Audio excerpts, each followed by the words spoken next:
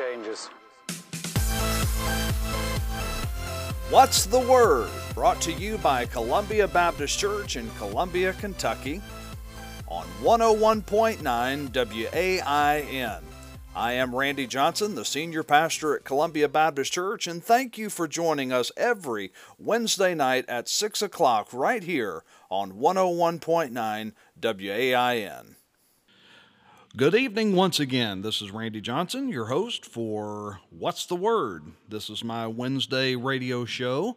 Over the last couple of months, I've taken a couple of weeks off just to give a little space in between these weekly radio shows. I certainly don't want to beat a dead horse, talk about all the same issues all the time, and so I've tried to give myself a little bit of space to think and pray and consider about what kind of content I wanted to put on the show. But I'm very thankful that you're here joining me tonight on 101.9 WAIN or on 1270 AM or on 1019wain.com. You can live stream in case you're in your car now and want to catch the rest of the show once you get home, or on your smartphone or iPad, computer, whatever it might be. You can find it streaming on 1019wain.com. And I'm thankful for the good folks at WAIN and thankful for 101.9. You know, I thank people try to do so often and try to remember the hard work that goes behind the scenes of things that, listen, we take for granted all the time. You know, I mean, you think about things that go on behind the scenes at a grocery store, things that go on behind the scenes in a government office, things that go on behind the scenes even at a church. You know, it takes a special bit of recognition.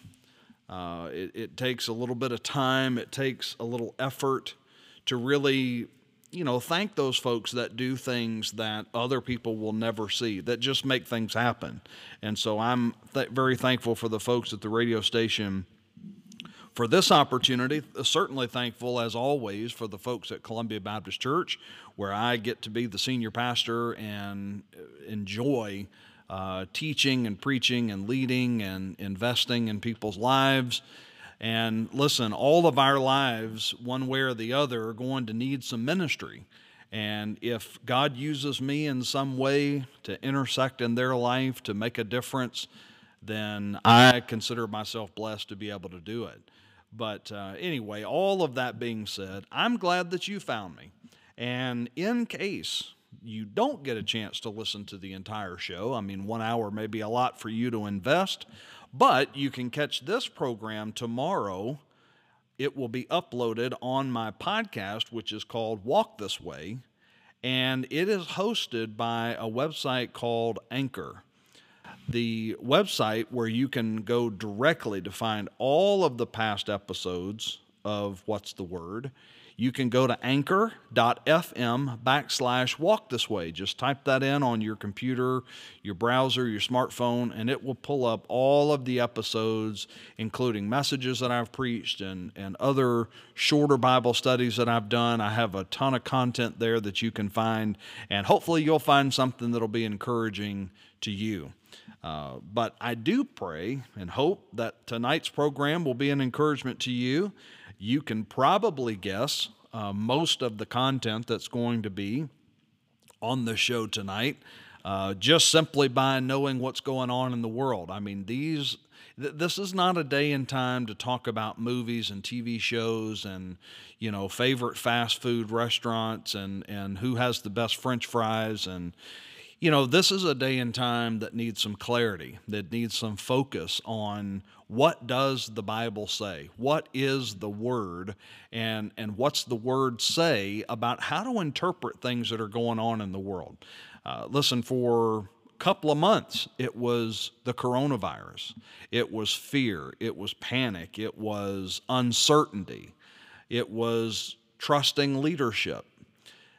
Now that we are, I think, on the downside or the downward slide, hopefully, of the coronavirus, now we have issues with things like Black Lives Matter and things like police brutality and issues of racial injustice and social unrest. And this is the world in which we live in. Because I am a bit of a geek when it comes to documentaries and when it comes to books of certain kinds, listen, you're not going to find Christian fiction. You're not going to find, Tom Clancy or any of those types of books in my library. The books that I am drawn to are real life, real episodes of just human behavior, whether that is crime, forensics, whether it is events that have happened in history that make people scratch their head. And I've watched many of the same types of documentaries. Well, because I'm that kind of a person, I tend to look at certain events like what's going on in our country right now through the lens of history. I'm not a history buff. I don't know everything about history, certainly, but there are certain key events that have happened in history that I think are helpful in diving into the American brain. If we can say an average or a somewhat normal American citizen, I think that there are certain clues, there are certain trends and characteristics that exist in the American brain of how we think about certain things. And particularly when something like police brutality, racism, social injustice, when those words are thrown at us and when that's what's talked about on mainstream media, when that's what's being posted on Facebook and memes are being made, both funny and sarcastic, and news stories are popping up about, people feeling this way and that way, you can sort of go back to probably 10 or 12 major events in the history of the United States, and you can pretty well draw a conclusion about why we are in the shape that we're in, why we're dealing with what we're dealing with, and you can sort of understand where there's a lack of hope and a lack of belief that progress is being made in certain areas, with certain issues, I should say, with certain groups of people. And so, that's what we're going to talk about tonight. Not exclusively that, but that is going to be a large part of what we discuss and what I discuss tonight. And I always invite you, if you have any thoughts or you have any comments that you'd like to share, my email address is randy@columbiabaptist.com. You can email me anytime with thoughts that you have, comments that you have. If there are some topics that you think need to be discussed on a show like this, I would love to do interviews with people that are willing to say, this is how I feel, this is what I think. And, just like I take this hour every week to share not only what the Bible says, but also what I think about certain issues and how the Bible has shaped my thinking. I would love to have the opportunity to interview somebody who maybe has an opposing view or maybe a different perspective on something that I haven't taken to heart or haven't seen just yet. All that being said, I'm ready to dive in this evening. I always say this, I have a ton of stuff that I'd love to get to, but really the theme of the show this evening is going to come from Aretha Franklin. Now, I know that some of you Motown experts would probably say, but Otis Redding did it first. Otis Redding recorded a song in 1965, and then 2 years later, Aretha Franklin recorded the same song, although the music was quite a bit different. Otis Redding's view of the song and the lyrics were obviously from a man's perspective, whereas Aretha Franklin, she sang it from her female perspective. And being a strong, independent type woman herself and being very talented, it kind of became an anthem for the women revolution back in 1967, for ladies to stand up, to stand strong, to to be confident. And of course, if you were alive during the mid to late 60s, you could understand where the song would have been in terms of anthems for ladies everywhere. Well, it's sort of the theme for the show this evening, and it is respect. R-E-S-P-E-C-T. Find out what it means to me. R-E-S-P-E-C-T. I mean, those are the often repeated lyrics of Aretha Franklin's Respect. I mean, it is a song about a woman saying to her man, look, when you get home, all I'm asking is for a little bit of respect. You know, when you get home, I'll show it to you, and when you get home, I want you to show it to me. And, you know, she's confident, saying, look, when you get home, I'm the woman that you need. I'm here for you. I'm here living life with you, but don't come home and show disrespect. Come home and show me respect. Now, why would that be the theme for a show called What's the Word? Well, I'll tell you exactly why. And it's because that is what is missing the most right now in our country, is just the lack of respect that I think we have for one another as individuals. I mean, listen, I did a show 2 weeks ago and spent an hour rambling, ranting about basically the foolish thinking of what we've come to call racism. Not foolish in the sense that that kind of thinking and that mindset, I'm not saying that it doesn't exist. I'm saying it absolutely exists. I just think that to treat somebody based on the color of their skin, or, you know, where they come from or what continent they're from, and to put people in categories and to value one skin color over another is ridiculous. But yet it exists, and the way to break it down, generation by generation, is to treat people with respect.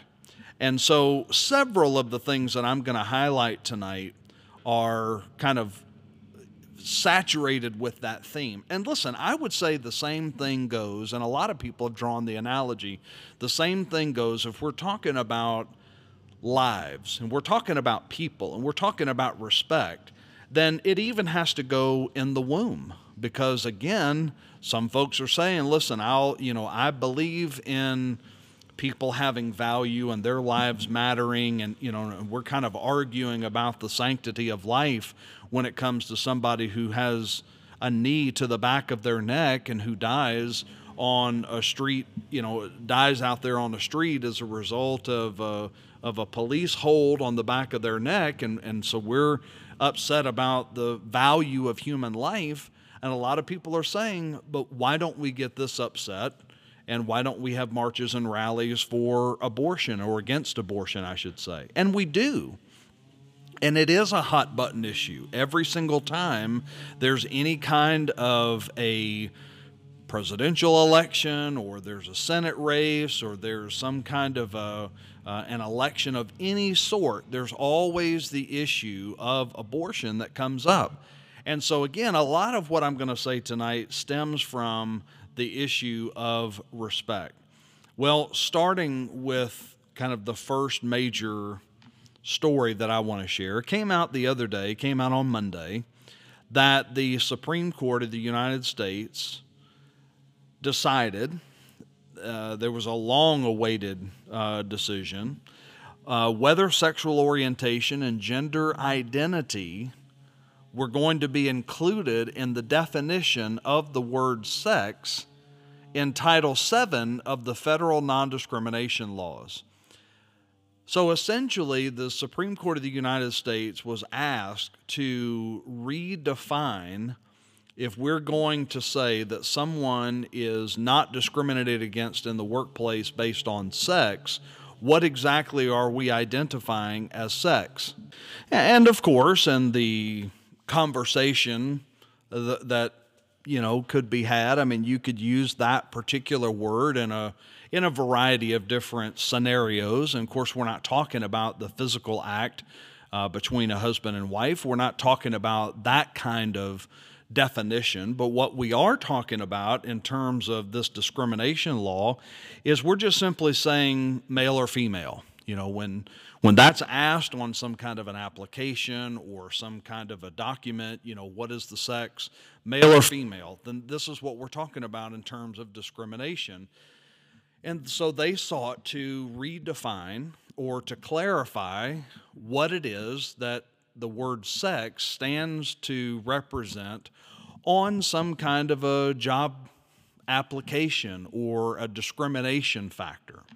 And so what they ended up doing is they opened up the door, some would say Pandora's box, but certainly the door of reinterpreting the word sex to include sexual orientation and gender identity. These are obviously two issues that have been huge over the last, I would say, few years, but have really ramped up, in the last 5 to 10 years with some of the decisions and some of the businesses and how separation of church and state and the, just what are the boundaries there for sexual orientation in terms of the workplace? Can a Christian organization, can a church say, we're not going to hire someone who identifies as a homosexual. We're not going to hire someone who identifies as a transgender.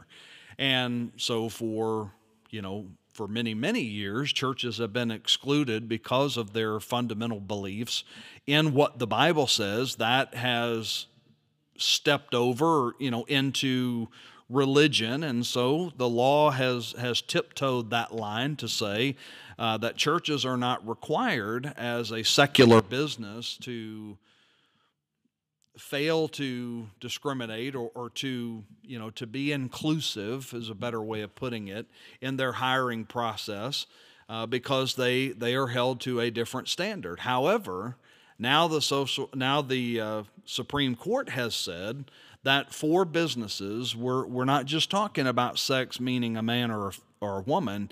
Now we're talking about, let's say the person is born as a man, but they identify as a female.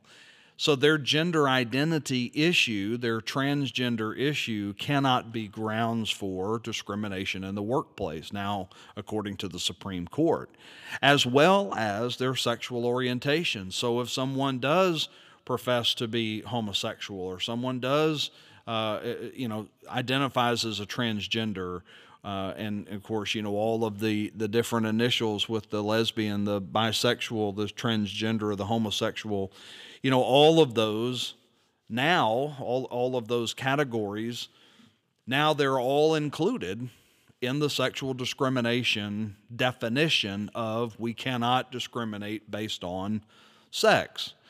Well, before Christians begin to think, well, that doesn't apply to me, let's take a step back here and let's realize something. Anytime the Supreme Court makes a decision that impacts businesses, that impacts the way of life, that impacts the definitions to the very fabric of the world in which we live, at some point it is going to have an impact on the church. It may not have, this ruling Monday may not have an immediate impact on the church, but down the road it certainly will. Because what we're talking about now is now the Supreme Court of the United States had once said, we're not going to allow businesses to discriminate based on the gender of either male or female. For many years, that was clear cut. Just right down the line, secular businesses, we're not going to discriminate between male or female. Well, now there are other issues. There are other concerns. There are other lifestyle choices rather than just male and female. Now there are different categories, subcategories under those, and included in the LBQ, that movement. Now we're talking about issues that are subcategories of discrimination just simply based on lifestyle choices. And so now the Supreme Court is saying, look, we're not going to allow businesses to discriminate based on any of those subcategories. So in a sense, what you have is now the funnel has been widened. Now, instead of saying we're not going to allow discrimination based on these handfuls of categories, now we're going to broaden the funnel, make it even wider. So now businesses have to accept, even if it goes against the core beliefs of their management, even if this person's lifestyle goes against the core beliefs of the executives, now the Supreme Court says you cannot judge someone, you cannot discriminate against someone based on that. Again, one side is looking for respect. The transgender, the lesbian, the homosexual group, they're looking for respect in the workplace. On the other hand, you have people that own their own business that want to be able to stand and say, I want to hire who I want to hire. I want to bake a cake for who I want to bake a cake for. I want to be a host of this group and not that group. And now, slowly but surely, those kinds of decisions are being taken away because there are more and more people in the United States who are identifying as homosexual, transgender, all of the other, subcategories that go into the homosexual lifestyle, the transgender lifestyle. This is going to cause issues. This is going to cause problems. Down the line, what does the Bible say? The Bible is crystal clear. And this is where society veers off of the right path and they begin listening to the crowd. Anytime society veers away from what has been truth, what has been seen as truth, and what has been deemed as correct, and now redefines what was once right, now we consider it wrong, or we consider it misinformed. Now we're going to redefine truth, and we're going to come up with this new truth so that everybody is respected equally. Well, when that happens, what about those that hold tight to the truth? So here's the big issue. You have for thousands of years been under the impression that the Bible teaches that God creates male and female. That is the only creation that God has made, male and female.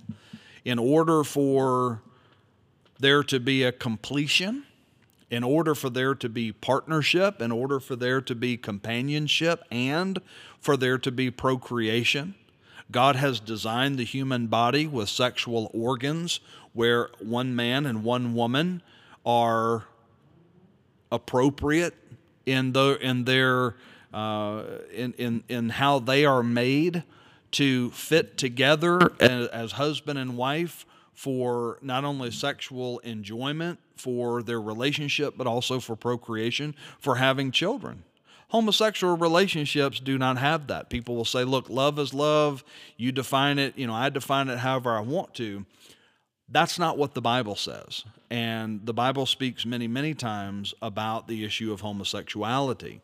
And now we have the Supreme Court, 2,000 years after the New Testament was written, we have the Supreme Court saying, well, look, here's what we're going to do. We're going to redefine the word sex to be more inclusive. And what we're going to do is we're going to move away from the traditional male-female definition of sex to include people that perhaps are born one sex but identify another, or somewhere along the way, instead of a traditional path of being a male, they want to be a male, but they want to be attracted to males. They want to be in a loving relationship with males. And so because of that, if they quote unquote get married to a male, as a business owner, I have to offer the same married benefits to them that I would to a traditional married couple. This is the world in which we live. The world is now upside down, where benefits, adoption, discrimination. Again, let me break down the word discrimination. We're talking about the word discrimination, and we're saying, well, you cannot discriminate against somebody based on their gender identity or their lifestyle, sexual orientation. So in other words, what you're saying is you cannot make a determination of benefits or values or any of those types of in-house company decisions cannot be based on whether or not this person is homosexual. And again, here's what we're talking about. We're talking about companies that perhaps have had generations of leadership that stood for one thing, that held fast to the truth, that were confident in even what the Bible says. Even if they were not a Christian, they still believed that male and female, that this is the way that God created it. Even if they don't believe in God, they believe male and female belong together, not male and male, not female and female. Now the Supreme Court has said, yeah, forget all of that. It doesn't matter what you believe. It doesn't matter how your business was founded. It doesn't matter even how our country was founded. It doesn't matter what much of what the fabric of society holds together in a normal, healthy family unit. Now it's anything goes. Just think about the issue of adoption. Bringing children into a quote-unquote family of two men or two women who are living in a homosexual or lesbian relationship. Somebody would say, well, that child deserves to be loved, and they're going to find love in that home. And I don't argue that they would find love in that home. I believe that they would find love and care and be taken care of and be able to go to school and have food and clothes and, and grow up and, have opportunity. I'm not arguing with that. What I'm arguing is, why would we put a child into a home that is not designed to even properly teach the child how the human body was designed and what it was designed for? I mean, let's just imagine that you have a boy who is adopted by two males, living together, married, obviously in the eyes of the state and the laws of the state, and you have a child, a boy, a baby boy, put into that home. How is that child going to be raised? Well, it's not a stretch of the imagination to conclude that the child is going to be raised with strong sensitivity toward the homosexual lifestyle. This is the model that he is being raised in. He has two dads. Now, I'm not saying that these two men wouldn't love the boy. I'm not saying that two females in a lesbian relationship who adopt a little girl are not going to love that child. What I'm saying is, why would you put the child in a home where the very fundamental DNA that they were born with is not going to be supported, but rather they're going to be encouraged to live in a way that their own body says is inappropriate? Not even speaking of the moral issue of the fact that the Bible says that homosexuality is wrong and that God certainly did not design the human body to be that way. So I say all of that to say this: the Supreme Court now has opened up a bigger can of worms that is going to need even further clarification of exactly what are the limits and what are the parameters that businesses and other organizations are going to have to abide by because of this ruling.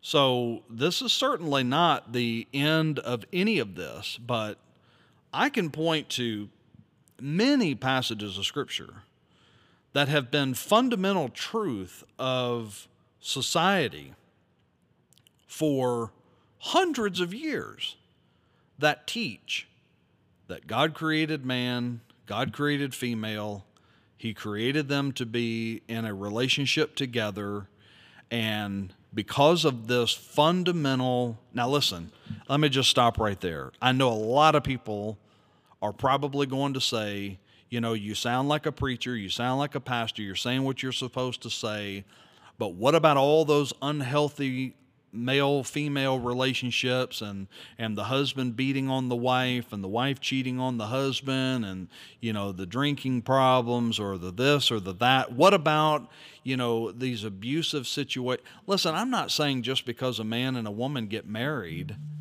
that it's a necessarily ideal situation that's going to be problem-free. What I'm saying is a man and a woman are designed by God to be together in a marriage relationship, and that's it. Now, whether or not a certain man and a certain woman ought to get married or ought to stay married, I'm not talking about that. I'm not even saying, as I mentioned earlier, that two women in a lesbian relationship or two men in a homosexual relationship would not show love and care and support for a child that they adopt. I'm not even talking about that. That's a whole other issue and a whole other show. What I'm saying is it is not the kind of situation that a child should be in. It's not the kind of lifestyle that is the way that the human body was even designed by God. So the Supreme Court is going to have a lot of answering to do. There's going to have to be a lot of clarification here. You know, I mentioned several minutes ago, I would say at the top of the show, but it's been a little while. I mentioned that the theme of the show is respect. And listen, anybody who knows me ought to know well enough that even in these conversations, I never want to disrespect someone of the core of who they are. I may not agree with their lifestyle. I may not agree with some of their choices. There are people that don't agree with me and don't agree with some of the things that have happened in my... I get that. Because, listen, we are all entitled to how we see the world, how we interpret the world. My view of the world is through the lens of Scripture. That's why this show is called What's the Word? So I am certainly not spewing a lack of respect for any person in any situation that they're in. I'm just simply saying there are certain situations that our government puts us in as society. There are certain positions we put ourselves in as individuals that are not ideal, that are not healthy, that are not normal, and that are not biblical. And so that's where I'm coming from in describing all of this. Now, it doesn't take a rocket scientist, nor does it take somebody who is supremely moral to agree with what I'm about to say. But I read the story just yesterday of a New York City woman who is 92 years old, hobbling down the street with a cane and with some kind of a cart that she's pushing, probably for groceries or, for personal belongings or whatever. She's walking down the sidewalk in New York City, and a young man who is 31 years old, he passes her, she passes him, and right as they get shoulder to shoulder, he just sticks out his left arm, pushes her in the head, and she ends up falling and tripping. And so this got caught on closed circuit camera, and so now people are wanting to know, hey, do you know who this guy is? Does anybody know where to find him? Well, they found him. He's already been identified in local media. And NYPD News put it out on Twitter. They put it out on social media. And sure enough, people recognized his face. They turned him in. But I watched the video. The video is only 13 seconds. You can see, knowing what's going to happen, you can see it coming. And he doesn't get angry. He doesn't say anything to the woman. He just, for no apparent reason, sees a lady who he doesn't even know. Nobody else is walking down the sidewalk, and he just extends his left hand, pushes her on the head, and causes a 92-year-old woman with a cane and some kind of a shopping cart to fall down on the sidewalk. Now, I don't believe that the lady was injured. She was taken to a local hospital just to get checked out. I mean, when you're 92 years old, you got to make sure everything, safe and sound, because bones get brittle and muscles aren't as elastic and strong as they once were. But she trips and falls and hits her head close to a fire hydrant that's on the sidewalk. Now listen, we are in a moment in the United States of America where there are groups of people saying we deserve respect. We want better treatment than what we're getting. And this is the kind of stuff that happens, that flies under the radar, that nobody sees, that nobody talks about. But a 31-year-old guy pushes a 92-year-old woman in the head on the ground, causing her to hit her head on a fire hydrant. For what? Nothing. He doesn't take anything from the lady. He doesn't even stop walking. He turns around, he looks to see that she's fallen. He continues to walk. He goes on about his day. Listen, you don't have to have a very high level of respect to avoid just simply pushing somebody just because you can. I mean, this is a classic bully on the playground pushing down a kid. Why? Just because you can. And I'm telling you, what our society needs to do quickly is to take a breath and realize that every single one of us, I don't care what your skin color is, I don't care what your zip code is, I don't even care how much money you make, regardless of any of those factors, every single person in our country needs to take a step back, take a breath, and ask yourself, am I showing respect to people that I live with? The people that live around me, the people that I pass on the street, people that I talk to in Walmart. Look, you can go to YouTube and you just type in, I wouldn't recommend doing this, but you can type in public freakouts. And you will see 10, 12, 15, 20-minute videos of people just losing their minds yelling at other people. Why?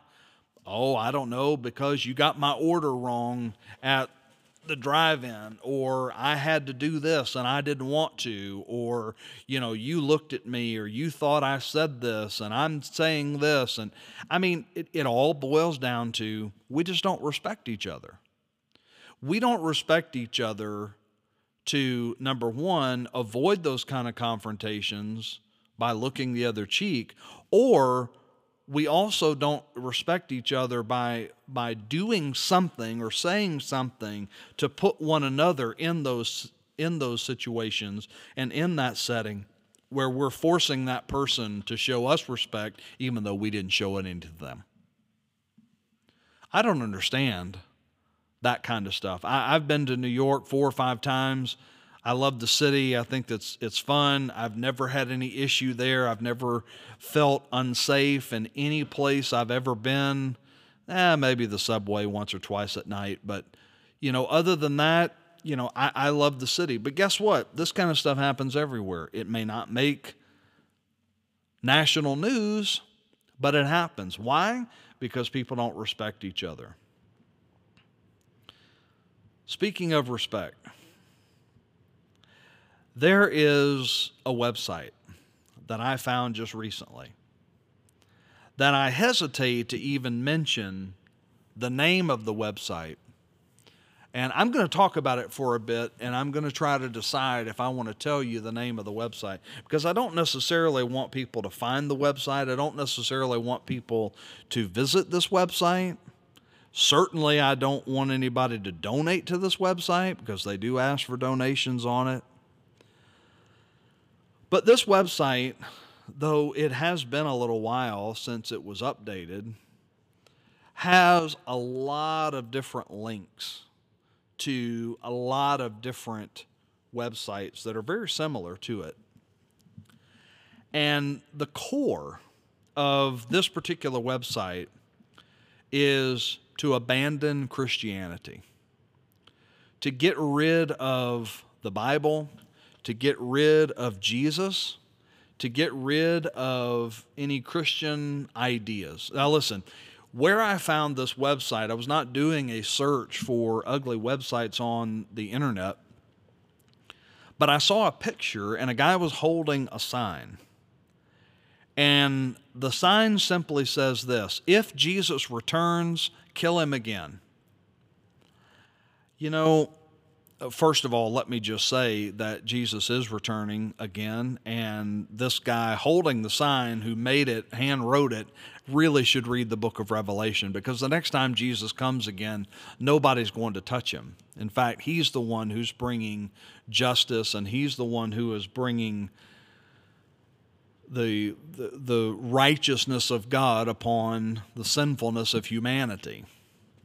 That being said, this organization exists to get rid of the Bible, get rid of the idea of Jesus, to encourage people to stop wasting their energy of anything related to an interpretation of the Bible, to quit leading a life that is in line with the Bible, stop indoctrinating children and adults in the Bible's beliefs, to eliminate the tax relief provided to the church, to hold the church accountable for their wrongdoings. I might agree with him on that one, depending on exactly what he's talking about. To save individuals from grief and misery, he says, or they say, false information, just all of these. And yet, this website says the intent of the site is not to spread hatred for those who believe in Jesus, but they want society to be well. They don't believe, obviously, in Jesus. They believe in the historical account of Jesus, but he's basically been mystified and exalted as the Son of God, and they claim that he never is, never was, never will be, never would be God in the flesh, and certainly not the Son of God. There are a score, there are a bunch of links, documents. There are things that you can purchase. There are things that you can support. There are t-shirts. There are at least a dozen or more websites that are right in line with this particular website. So it's not new. It has been 2 years since the website has been updated, though I'm sure it gets clicks all the time. That just simply means that the content has not changed over the last 2 years. They haven't changed any of the fonts, or they haven't added anything to it, but the content is still there. And I don't think I want to tell you the name of the website, because frankly I don't want anybody clicking on it.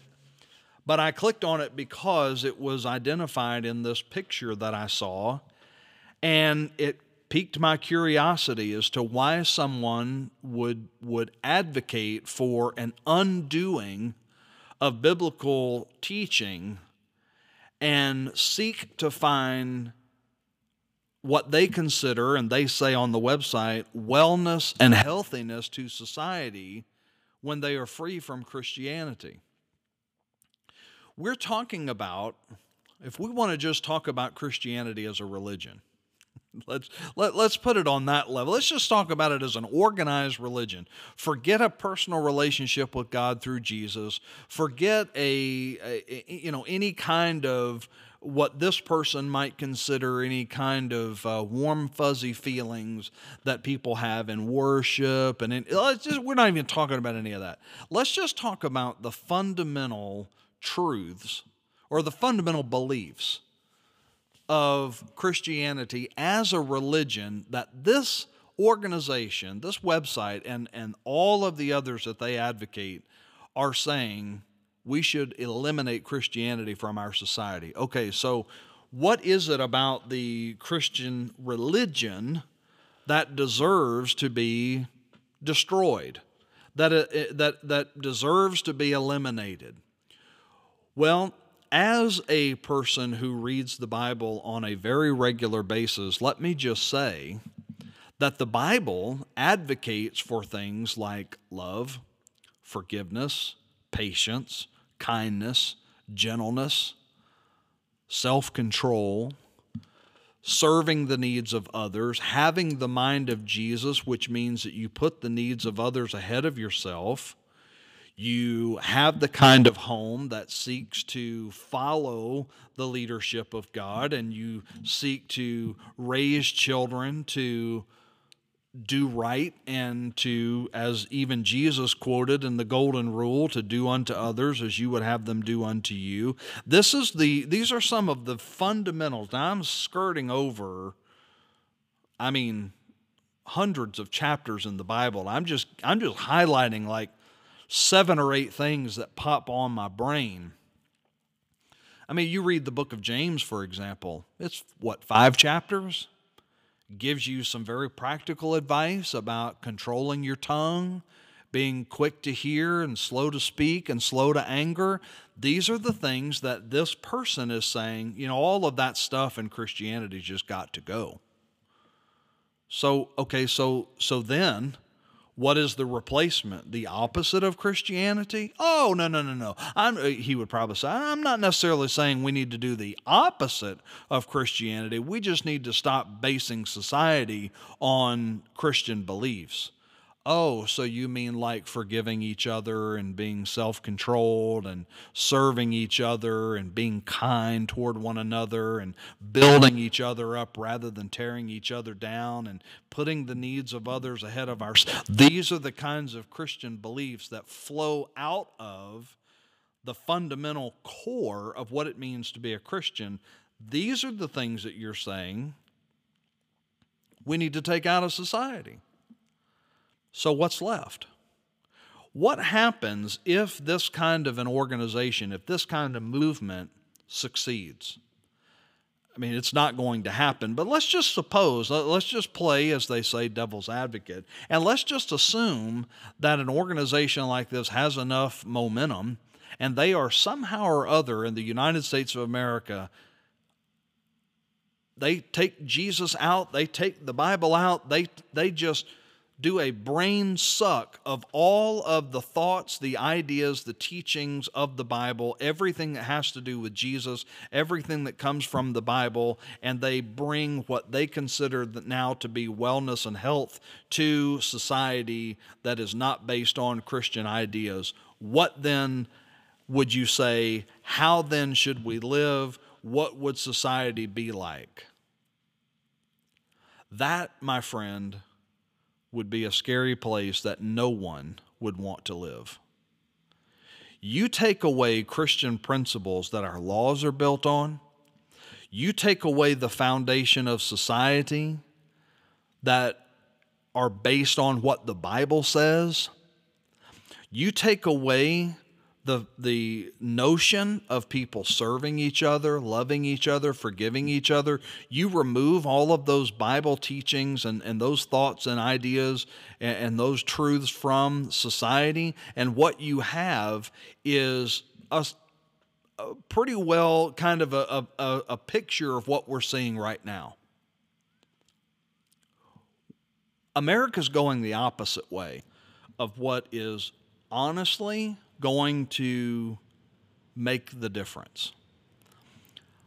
I don't disagree with people wanting to hold rallies and hold up signs and have a voice and go on television and share how they feel. I think, as the book of James says, we need to be quick to listen, slow to speak. We need to listen more and talk a whole lot less. There are people who are hurting and broken and frustrated, and they feel oppressed. They feel as though they don't have opportunity, and we need to listen. And we as society need to fix those things as best we can in our generation for the benefit of the next generation. But let me just say this: if any of the efforts that are being made include a lack of respect, even for those who show you disrespect, we're never going to go the right way.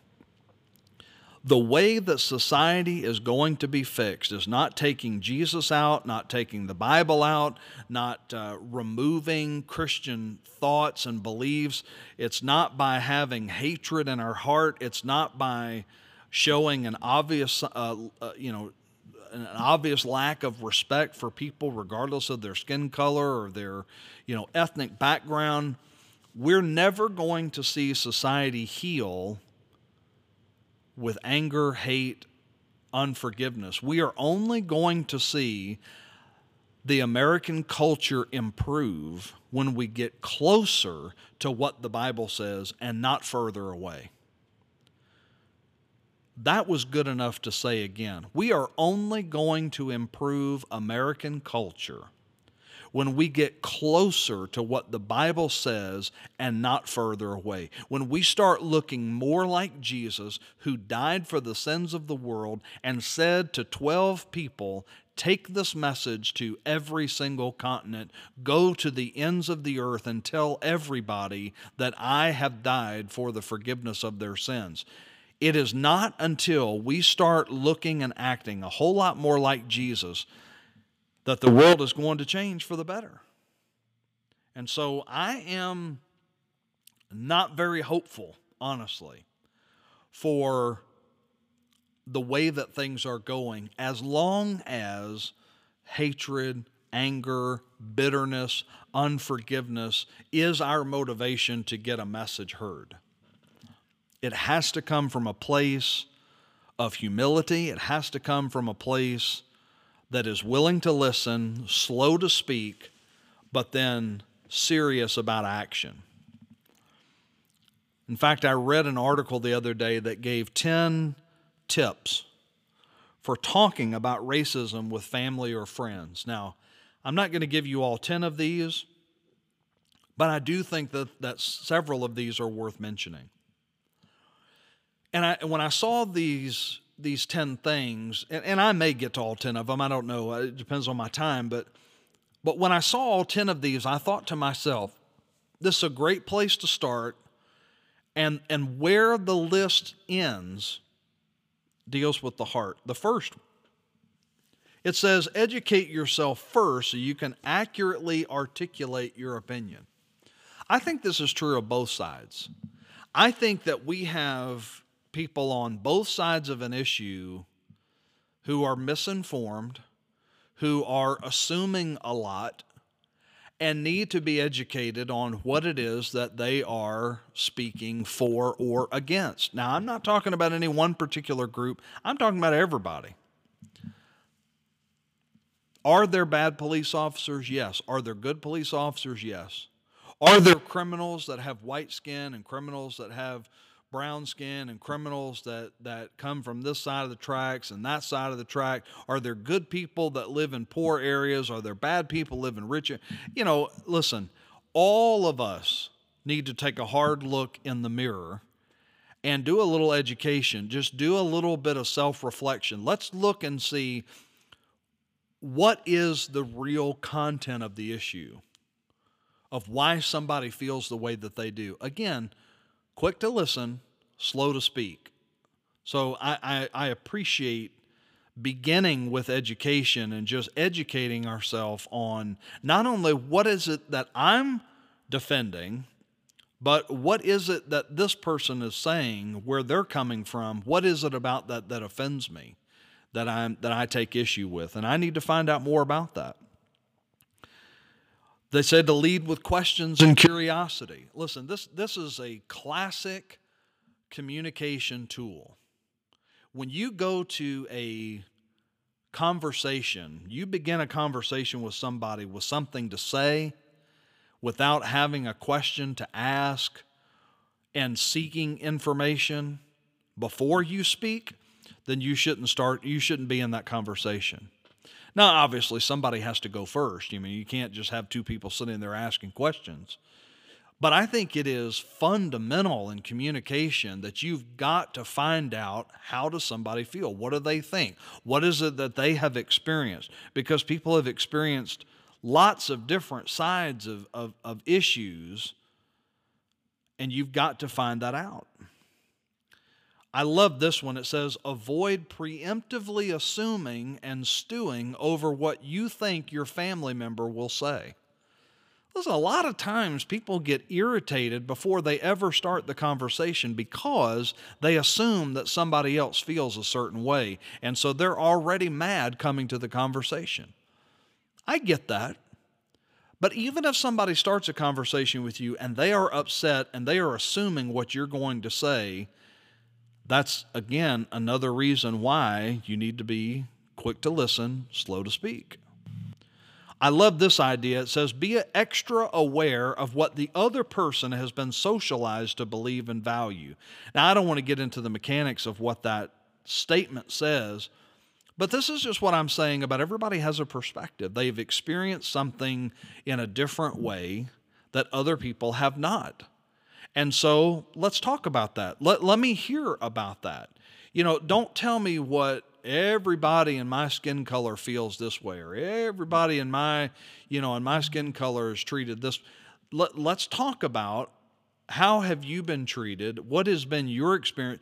And it's not because that person can't make generalized statements. It's just that what's going to benefit our conversation is you tell me, what have you experienced? What have you gone through? And let me hear from you. I love getting the background of people and how they think and what they believe based on what they've experienced. Number 7 on the list, be humble. Be humble. There is never going to be a time when humility is not called for. And if both sides of any issue, this issue or any of them, are going to be heard and see real change happen, it's going to start with humility on both sides. Humility is not a sign of weakness. It is a tremendous sign of strength. Because, as William Shakespeare said, discretion is the better part of valor. Choosing when to open your mouth, choosing what to stand for, choosing the manner in which you communicate is the better part of the issue. It also says don't expect to solve everything in one conversation and when to pick it up later.